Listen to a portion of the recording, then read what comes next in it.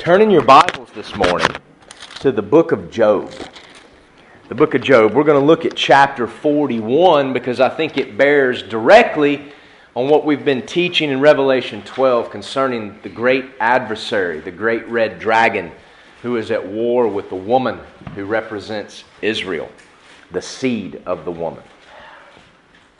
In the book of Job, you know the story of Job. Job was a righteous man.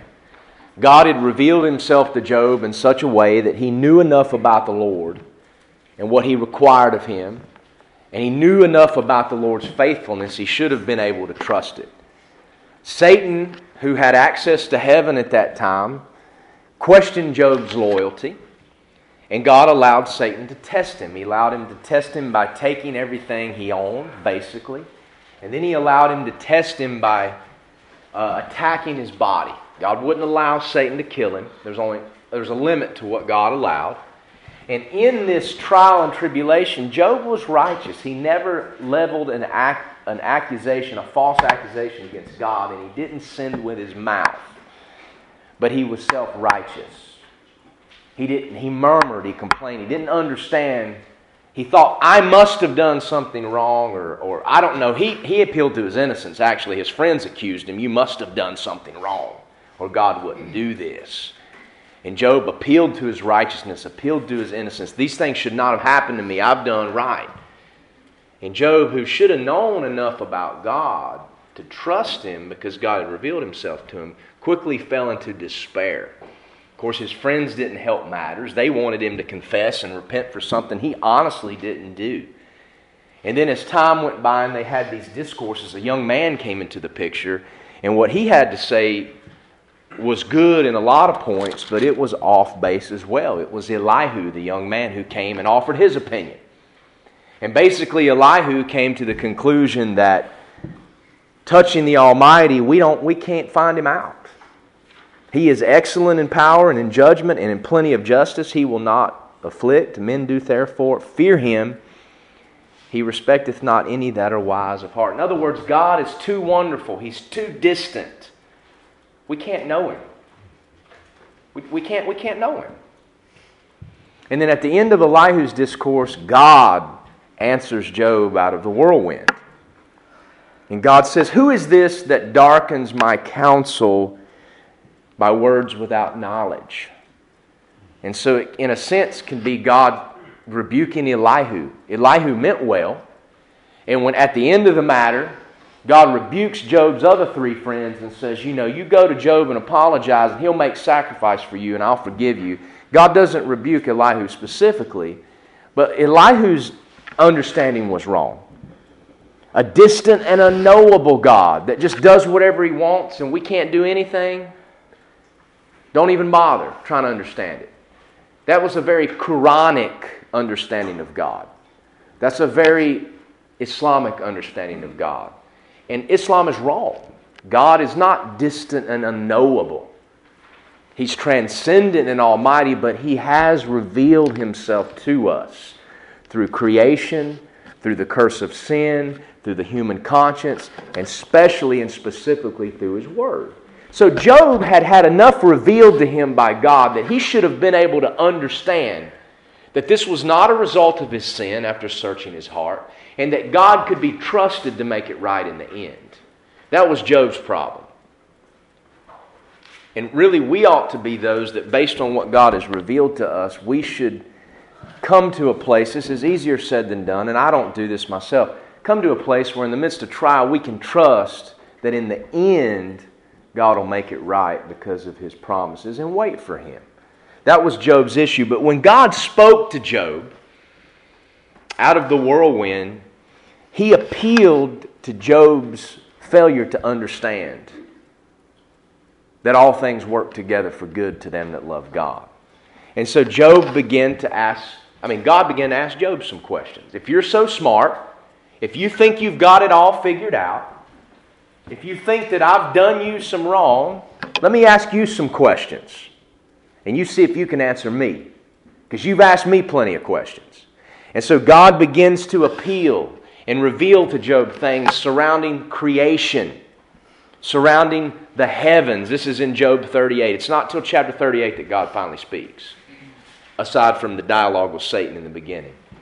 But God appeals to the foundations of the earth, the light, the heavens, the springs of the sea that seep up from the bottom of the ocean floor, the gates of death, how light travels, the treasures of the snow, lightning and thunder, the frost from heaven, the stars and the constellations, all things in creation that Job could not understand.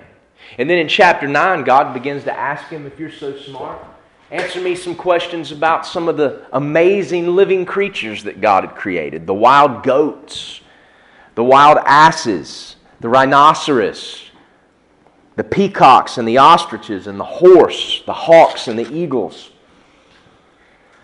All of these things that Job could not understand. Too wonderful for us to understand. Not the product of happenstance or evolution, but the fingers of God made these things. And evolution can't explain the things that God brings to Job's attention there. And then Job begins to have a wake-up call in chapter 40. God's appealed to him concerning creation, the heavens and the earth, the living creatures. And then at the beginning of chapter 40, Job answered the Lord and said, "Behold, I'm vile." What can I answer? I can't answer your questions. I just put my hand over my mouth.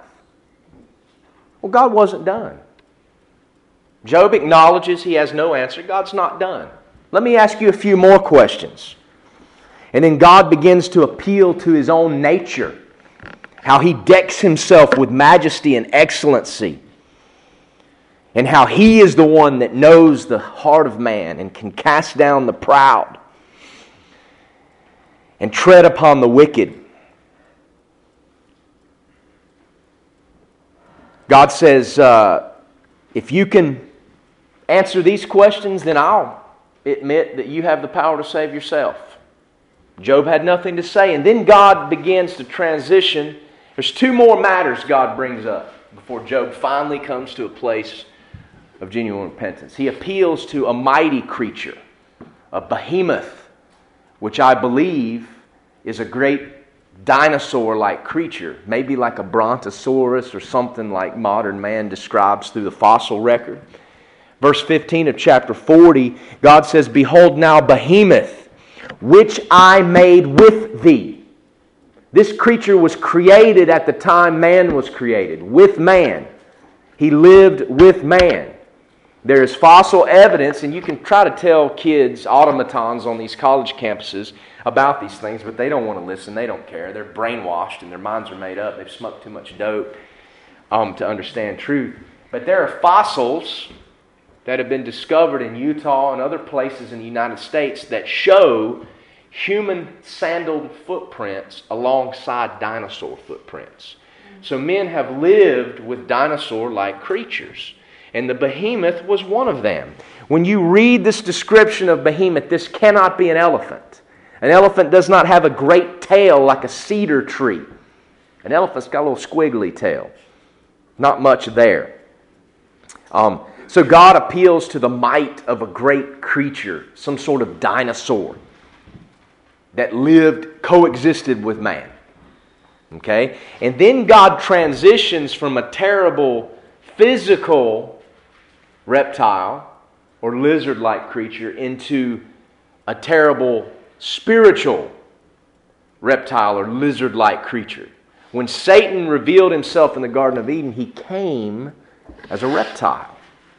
And this is chapter 41. God's got one last matter to question Job whether or not he understands it. And it concerns Leviathan. Now, it's interesting that Satan is the one that brought accusation against Job. And God allowed Satan to test him because God knew Job's heart. And God knew that Job would not fail the test in terms of cursing God. So, the last point God makes in His discourse with Job, it's not an argument because Job's got nothing to say, as he reverts back to even Job's accuser in this matter was too wonderful for Job to understand. And he had no power where that was concerned. Let's read chapter 41 because I believe Leviathan is exactly what's revealed to us in Revelation 12. This is Satan and his character. This is not a crocodile in a river somewhere, like some modern versions say or what people try to explain. This is the great red dragon. God asked Job, one last question if you're so smart. Can you draw out Leviathan with a hook? Or his tongue with a cord which thou lettest down? Can thou put a hook into his nose, or bore his jaw through with a thorn? Will he make many supplications unto thee? Will he speak soft words unto thee? These are all rhetorical questions. God knows the answer to them. He's asking them to make a point. Will he make a covenant with thee? In other words, can he make an agreement with you and you be able to trust it? Obviously not. Wilt thou take him for a servant forever? People think they can coax and use the devil and not realize they're being used by him all along. Wilt thou play with him as with a bird, or wilt thou bind him for thy maidens? Shall the companions make a banquet of him? Shall they part him among the merchants? In other words, can you use him for your benefit? Can you control him? No. Canst thou fill his skin with barbed irons, or his head with fish spears? Lay your hand upon him. Remember the battle, do no more. Behold, the hope of him is in vain. Shall not one be cast down even at the sight of him? None is so fierce that dare stir him up. Who then is able to stand before me? If none is so fierce as to stir up Leviathan, who can stand before me? God says. Is this talking about a crocodile? Who hath prevented me that I should repay him? Whatsoever is under the whole heaven is mine. So if he's so fierce that none can stir him up, who can stand before me? I'm the one that can repay Leviathan. I made him. He's mine. I will not conceal his parts, nor his power, nor his comely proportion. He conceals these things to deceive, but God won't conceal them. Who can discover the face of his garment? Or who can come to him with his double bridle? Who can open the doors of his face? His teeth are terrible round about. His scales are his pride, shut up together with a close seal. One is so near to another that no air can come between them. Where do you think the presentation of dragons in literature and movies comes from? I mean, even in the they talk about the scales being so tight you can't pierce them. Where's that? That's allusions to the Bible's revelation. They are joined to one another, verse 17, his scales. They stick together that they cannot be sundered. By his neesings a light doth shine, and his eyes are like the eyelids of the morning. Interesting. Satan, before he fell, was Lucifer, son of the morning. Out of his mouth goeth burning lamps, and sparks of fire leap out. What creature, natural creature on this earth breathes fire? Crocodile? Crocodile? No. There's no natural creature. This is a spiritual being. His breath kindleth coals, or out of his nostrils goeth smoke, and out of a seething pot or cauldron his breath kindleth coals, and a flame goeth out of his mouth. In his neck remaineth strength, and sorrow is turned into joy before him. The flakes of his flesh are joined together, they are firm in themselves, they cannot be moved. His heart is as firm as a stone, yea, as hard as a piece of the nether millstone. When he raiseth up himself, the mighty are afraid. By reason of breakings they purify themselves. The sword of him that layeth at him cannot hold, the spear, the dart, nor the habergeon. He esteemeth iron as straw, and brass as rotten wood. The arrow cannot make him flee. Slingstones are turned with him into stubble. Physical weapons can't defeat him. They can't do anything to him. Darts are counted as stubble. He laugheth at the shaking of a spear. Sharp stones are under him. He spreadeth sharp-pointed things upon the mire. He maketh the deep to boil like a pot. He maketh the sea like a pot of ointment.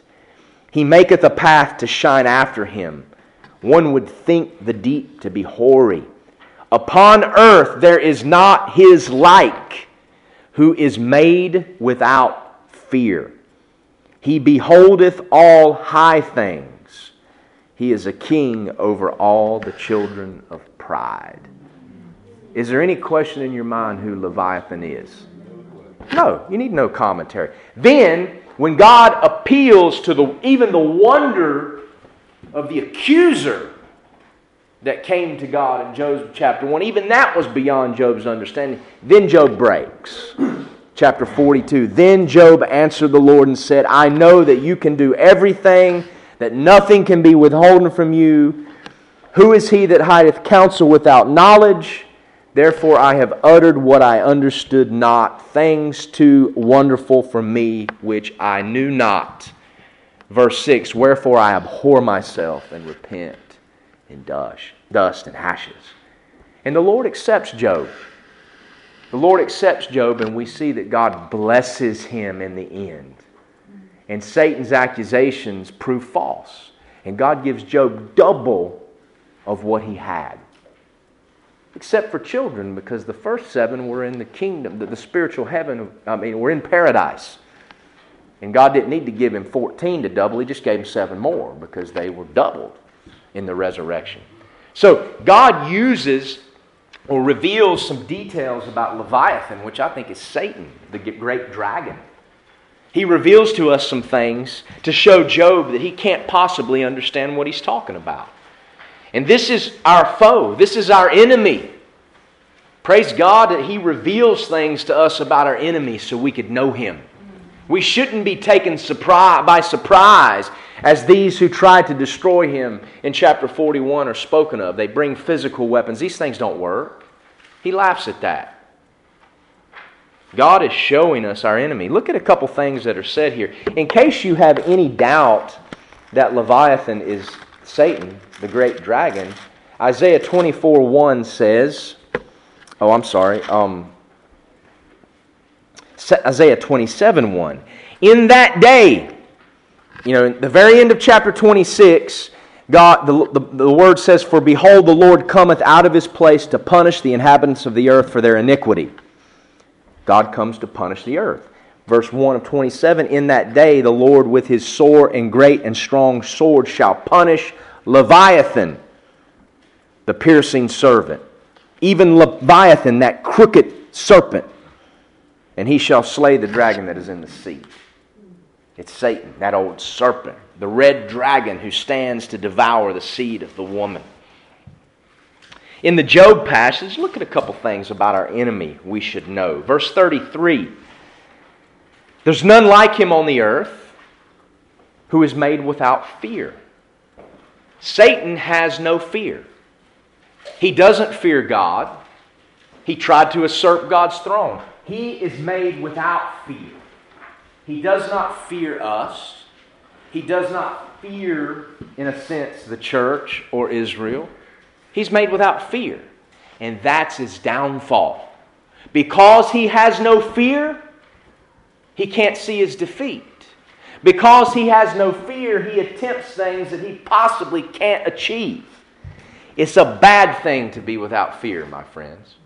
When you see these logos on these cars, no fear, the no fear mantra that's paraded in our society, that is the foolishness of Satan. A wise man fears. Has a home, he fears God. Fearing God is not an Old Testament God versus a New Testament God. The Bible says in Peter, fear God. If you live without fear, you're a fool. I know this is a terrible illustration. And I'm not trying to be Mr. Relevant Preacher here. I know I've got the untucked shirt and the boots on, and I'm not sitting down in a chair though, with my legs crossed, and I don't have the cheesy glasses on. But if you've seen, there was a scene in one of the Batman movies, the Dark Knight movies, where there seemed to be an insurmountable obstacle to be able to escape a dungeon. And it was only when the character understood that fear was the key. So he, instead of attaching a rope to himself to try to make this jump where if he missed he could fall and spare his life, he threw the rope aside and realized that the fear that resulted from knowing if he missed he would die is what would give him what he needed to make the jump. Fear is an ally. I'm not talking about fright. I'm talking about fear. We should fear God. We should fear the spiritual things that we don't understand in terms of Satan and his deceptions and not play around with it. We're to arm ourselves, the Bible says. Who arms himself without fear? If you had no fear, you wouldn't arm yourselves. The no fear mantra is a quality of Satan. He's made without fear. And that's his downfall. One with fear would not try to usurp the throne of God. They'd be able to see the foolishness. Let's live with a holy, healthy dose of fear for God and for spiritual things beyond our power. And let's cling to the Word of God and the weapons God gives. Look at verse 34. He beholds all high things. This means spiritual things. The Leviathan sees all high things. And he is a king over all the children of pride. Satan's not only the father of lies, he's not only the murderer from the beginning, he is king of all those full of pride. And he sees the spiritual war. He knows what's going on. He's behind it, behind the scenes. And he's king over even those that don't think he exists. The atheists and those that celebrate him, he's king over them and they don't even realize it. He controls them and they don't even realize it. King of the children of pride. Look at verse 8. Lay your hand upon him, remember the battle, do no more. Put your hand on him, call for him. You'll remember the battle, and you won't be able to do anything else. You won't do it again. You will learn from your mistake, God says, for those that toy with Leviathan. I think of a passage in the book of Jude. Turn to Jude. I know we've been in every single book of this Bible multiple times on this quest except for Song of Solomon, but I've already got it written in the margin when we get later on in the book. Well, we will go there. But look in Jude 9 and 10. This is kind of along the same lines. Well, verse 8, let's say, we're talking about false teachers that deceive the body, apostates in the last days. Likewise also these filthy dreamers defile the flesh, despise dominion, and speak evil of dignities. Well, what are the dignities and dominion that's being spoken of? We look at that verse by itself. Oh, these are people that speak evil of presidents and kings and people in authority. No, that's not the dignities that's being talked about. These are spiritual dignities. Look in verse 9. Yet Michael the archangel, when contending with the devil, he disputed about the body of Moses, didn't bring against him a railing accusation, but said, the Lord rebuke thee. Even Michael was wise enough not to speak foolishly of a spiritual dignity, Leviathan himself. He said, the Lord rebuke you. But these, that is, false teachers, speak evil of those things which they know not, but what they know naturally as brute beasts. In those things they corrupt themselves. We shouldn't even bring railing accusations against Satan. Speaking in the natural, because there is a spiritual. When we speak in only the natural, we speak like a beast, like an animal. And that's what false teachers do. False teachers minimize God, they minimize the devil, they minimize the Word of God, and they exalt themselves. That's how we recognize them. Let's not be like those in Jude. Satan or Leviathan is a formidable enemy. He is not to be trifled with. Not to be trifled with through interaction or to be trifled with through disdain. Believer or non-believer. I remember Ricky and I were involved in a situation in Africa I'm not going to go into all the details, but there was a woman who tried to interrupt Ricky's preaching the night before who was possessed of a devil. And we went out tracting the next day in a neighborhood. We had no idea we were walking by this woman's house. But when we walked by her house, she went nuts. And people in the neighborhood chased us down and said, this woman, as soon as you walked by, she knew you were men of God. She went crazy. We need your help. So we got a local pastor involved, and we went and to pray over this woman and to ask God to get rid of this devil.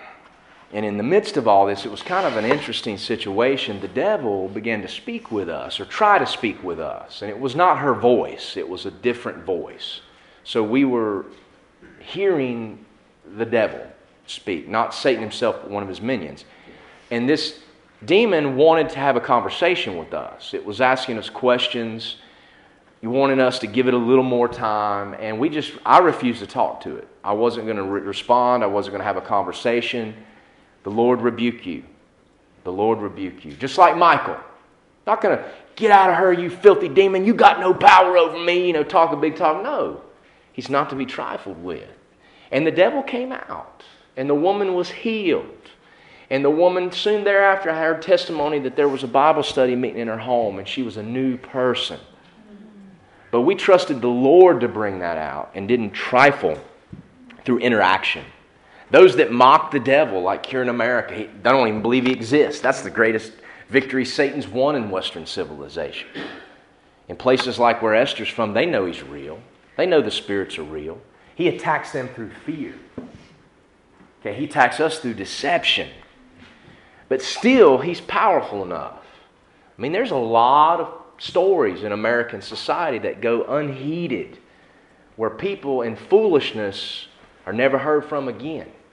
And there's no explanation naturally for it whatsoever. And the reason why government entities cover it up and the reason why people bury it and laugh it off is because they have no natural explanation. There is a spiritual and a spiritual enemy. We must remember these things. For believers, what are we told to do in the face of the dragon, in the face of Leviathan? It's quite simple. Turn to James chapter 4. Maybe I won't even get into Revelation. What are we to do in the face of this great dragon?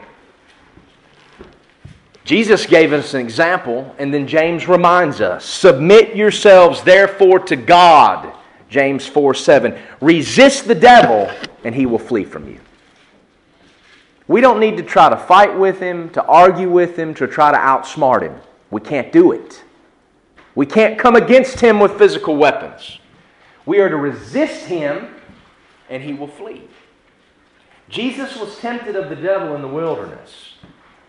Satan offered him things that he had power to offer because he's the prince of the power of the air and the God of this world. If they weren't legitimate offers, they wouldn't have been temptations. Jesus resisted him with the Word of God, not with a railing accusation, not with a fight. He resisted him with the Word of God, and after a time, it says the devil departed from him. He fled. In Luke, it says he departed for a season. That means he came back and tempted Jesus throughout his life. Jesus was tempted in all points like as we are, yet without sin. Jesus was tempted by pride. He was tempted with covetousness. He was tempted with money. He was tempted with vanity. He was tempted with sexual temptation. But he never once gave in to it. He is a model of resisting the devil, and the devil will flee. Even when he had all the power to save his life in the Garden of Eden, he chose not to use it. Best form of self-defense sometimes is self-sacrifice. But we are to resist him, not to battle him. The battle is God's. We resist him. And the Bible gives us weapons to do that. They're not physical weapons, spears and swords and habergeons that can't harm him. They're spiritual weapons. God gives us truth. We're to gird our loins with truth, the Word of God. Not our feelings, not our emotions, not what society says. Righteousness, a blessed breastplate of righteousness. Our righteousness is in Jesus Christ. And that's outworked through the fruit of the Spirit. The fruit of the Spirit is a weapon against Satan. Doing right by others is a weapon The gospel message ought to shod our feet. We ought to be ready to preach the gospel. To preach the gospel is to resist him. It's a weapon that he can't fight because he can't change it. The gospel is true. The shield of faith is what quenches the fiery darts of the devil. That's what Job had laid down. Job laid down the shield of faith. He set aside faith that God would make it right in the end. And those fiery darts attacked him to where he began to despair of life, even though he never cursed God. That so many do. A helmet of salvation. Knowing what God says about salvation, that what has been given us cannot be taken away, is a weapon against Leviathan. These are all defensive weapons. Defensive spiritual weapons. Armor. And then we're given one offensive weapon. Not something to swing wildly, but to use wisely. And what is that? The sword of the Spirit, which is what? The Word of God. And we even are given an example by the Messiah himself of how to use the Word of God. Not to try to prove it, not to try to reconcile it for people that reject it anyway. Jesus wielded the sword of the Spirit wisely. 3 of the most powerful words in the English language with which we can resist the devil. It is written. Doesn't need our commentary, doesn't need our explanation, but it is written. Jesus, if you'll bow down yourself to me, I'll give you all these kingdoms. Depart from me, Satan. It is written, thou shalt worship the Lord God alone, and Him only shalt thou worship. It is written, in the beginning God made them male and female. Therefore shall a man leave his father and mother and cleave to his wife, and the two shall be one flesh. I don't care what society says. I don't care what vile, rotting jungle fruit on a Supreme Court says. I don't care what vile, wicked creatures that populate the houses of Congress say. It is written. It is written, thou shalt not kill. Before I formed thee in the womb, I knew thee. I don't care what women's rights groups say. It is written, behold, all nations are but dust, a speck in a bucket. That's the sword of the Spirit. Satan is formidable. A great dragon. A great red dragon with 7 heads and 10 horns. The weapons of man cannot pierce his skin. He breathes fire. His eyes glow. He is king of all the children of pride. Yet he was made. He was a created being. Not eternal like God the Father. Not eternal like the Logos, the Word, the wisdom that was in the beginning that became flesh. God manifest in the flesh, Jesus the Son. He was created. God says in Job 41:11, whatsoever is under the whole heaven is mine, including the dragon, a created being. If none is so fierce, if none is so big and bad as to be able to stir up Leviathan, how much less can a man stand before Leviathan's maker? Turn to Joel, the prophet Joel, chapter 2. We talked about this back when we were discussing the 5th trumpet judgment. That hellish army of demonic locusts that are unleashed from the bottomless pit to torment men for 5 months. And Joel prophesies this. The ultimate fulfillment of this prophecy in Joel points to that 5th trumpet judgment.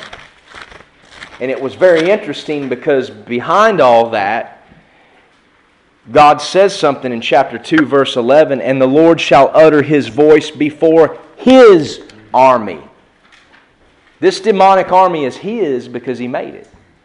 Now that might throw into chaos your understanding of God and evil and all of that. But God, whatsoever is under the whole heaven is His.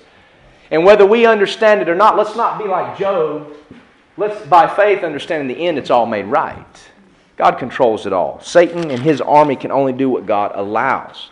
Job 2:11, and the Lord shall utter His voice before His army, for His camp is very great, for He is strong that executes His word, for the day of the Lord is great and very terrible. Who can abide it?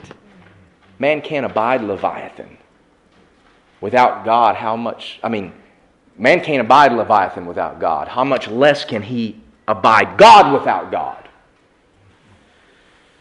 Turn to Nahum.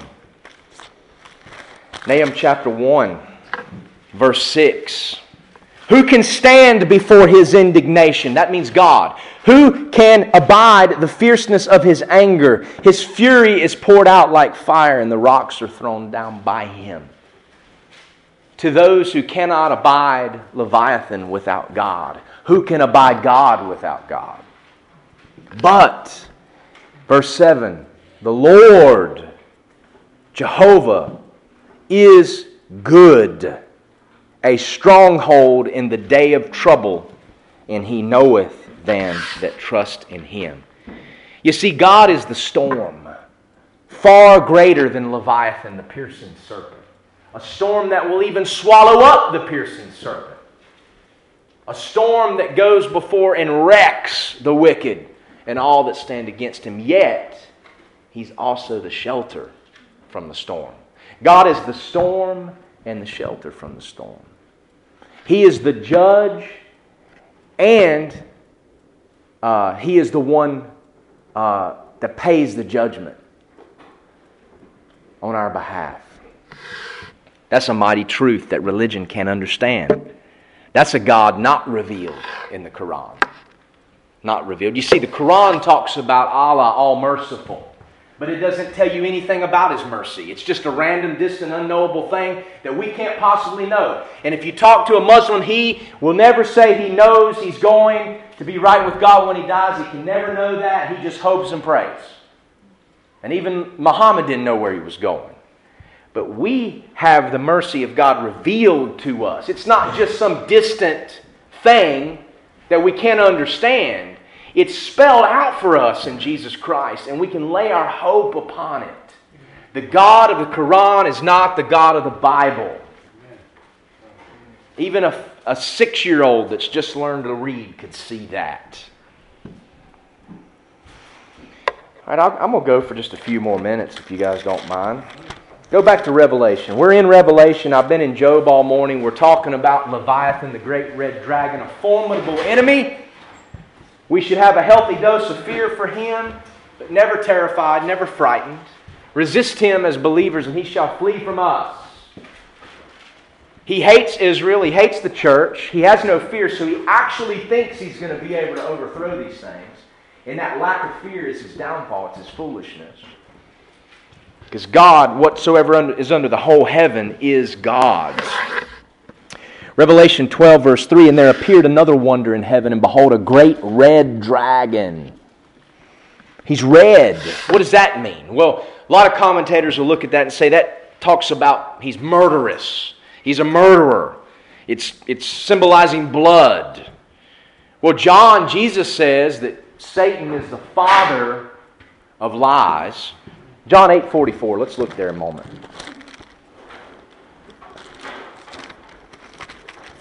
The four main characters of the Bible. God, number 1. Jesus, the Christ, number 2. Satan, the dragon, number 3. Antichrist, number 4. God's above it all. It's no dualistic good versus evil. God's above all that. Satan thinks otherwise. You are of your father the devil, and the lust of your father you will do. He was a murderer from the beginning, and abode not in the truth, because there is no truth in him. When he speaketh a lie, he speaketh of his own, for he is a liar and the father of it. Jesus spoke this against the Jews who denied that he was who he claimed to be. Your God, your father is not God. I don't care who you talk to or what kind of relationship you think you have with God. If you deny the Son, you don't have the Father. If you disdain the Son, you don't know the Father. Your father is the devil. Some of these people that claim they have a great relationship with God and things are great, and they've denied Jesus, they've denied the Word of God, and they're living in sin, they do have a good relationship with their God. Their God is Leviathan, the crooked serpent. Not the Creator, but the devil. They're devil worshipers. They may not have a pentagram or do sacrifices, but they're devil worshipers in more danger, because they can't even see how they've been deceived. But red would be an appropriate color for the dragon. He is a murderer from the beginning. But what is this red telling us? It's not talking about his murderous qualities. It talks about what he's there to do. And we ought to let Scripture interpret Scripture. There was something that was read earlier in the book of Revelation. Does anybody remember what that was? One of the 4 horses of the apocalypse. Remember, the horses were driven by God. The horsemen were brought into the situation by horses.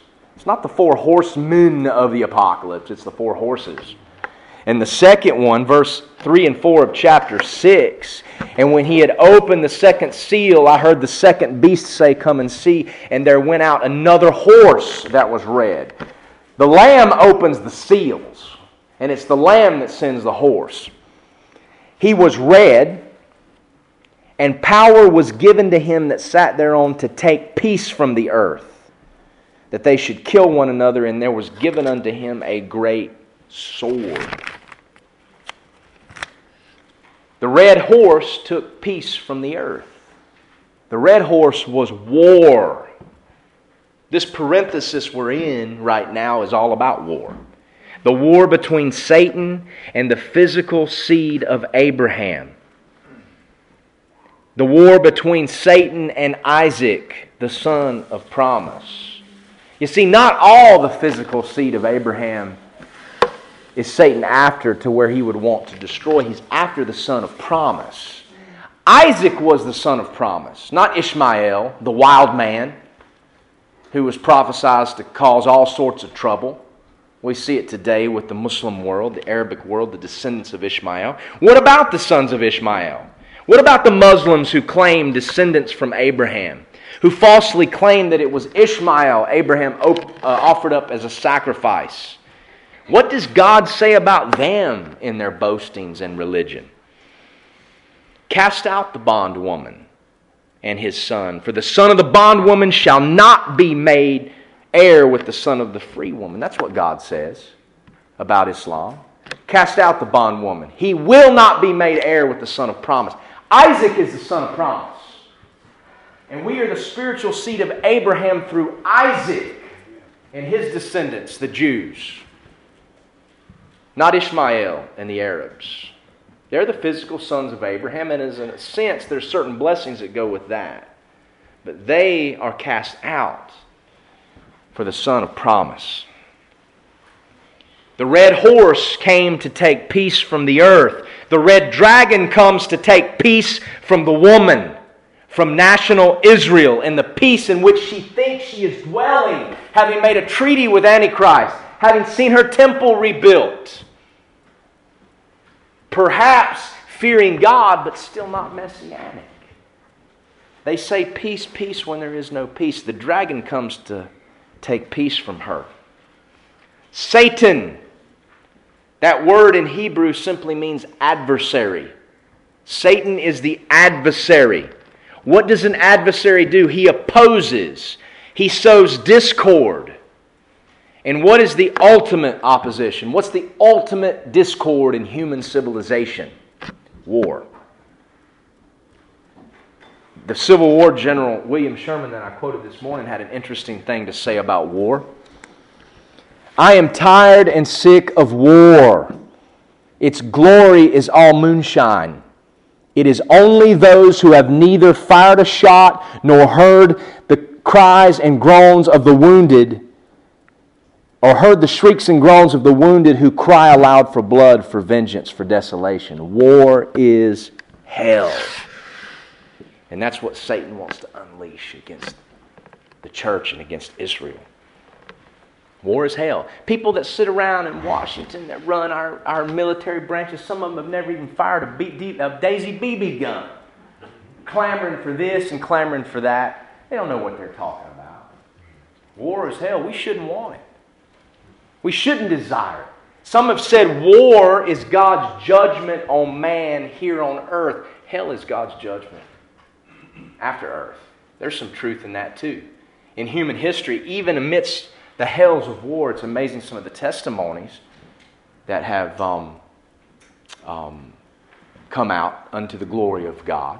I had an interesting encounter last week with an old man that lives up in a little community in the mountains I never knew existed near Bat Cave, and he was the first person to ever bring the art of Japanese Aikido to America. Any Aikido in America today is because of him. He was a U.S. service officer that lived in Japan after World War II, and it was a time when the U.S. government wanted the Japanese servicemen to interact with the Japanese and learn some stuff about their culture if they were going to live there. And one of the things that the servicemen the base offered was martial arts training. And somehow the base had convinced the Japanese fathers of Aikido to come teach a class on the service base. These were the guys that were the founders of this very interesting style of martial arts. And so they came and taught. And this man was one of their students. And he was the best American student they ever had. And he came back to America afterwards and started a dojo in Charlotte. And that's why we have Aikido in this area. Now he's an elderly man that's living alone in obscurity. It's kind of interesting. That happens a lot in different types of hobbies and stuff that involve egos. At the end of time, usually people that are big and great just die in obscurity. That's what man is. Not to say this about this particular gentleman, but I was encouraged. We had never met him. I didn't know if he would receive us or not. But I walked into his house, and he'd been studying his Bible. Had it at his feet. But long story short, he was married to a Japanese woman. She was there, and they would speak Japanese to each other. And her family, prior to World War II, in Japan, were Christians, which is extremely rare. There was very few Christians in Japan. So those Christians that were there were genuine. And they had an orphanage for street children. And during World War II, the area where they were was bombed. Terribly bombed by the U.S. And all the buildings were demolished except the Christian orphanage. It stood and did not suffer the ravages of war. An amazing testimony of God's grace and protection of His people. So even in war, there's great stories of God's grace and mercy and protection. But war is hell, and that's what the dragon comes to do. And woe unto those who are left here on the earth when he's cast out of heaven. Praise God, that won't be us. Let me just end with this. Turn to 1 Peter 5. Satan comes to bring war against the physical seed of Abraham, against the seed of Isaac, the son of promise, against the spiritual seed of Abraham, the church. That's why it's important for us as we await the coming of our Lord for the church in the air. 1 Peter 5 verse 8, to be those who are, as the apostle says, be sober. That means clear-minded. Be vigilant, watching, because your adversary, that word adversary is what the word Satan means in Hebrew. The devil, as a roaring lion, walks about seeking whom he may devour. Whom resist. Remember, resist the devil and he will flee from you. The Bible's message is consistent. Resist, steadfast in the faith, knowing that the same afflictions are accomplished in your brethren that are in the world. The afflictions and temptations brought to you by Satan are no different than what other believers around the world are forced to endure. We're part of the same afflictions, so resist him in faith. No poor me, no groaning, no whimpering, no despair like Job.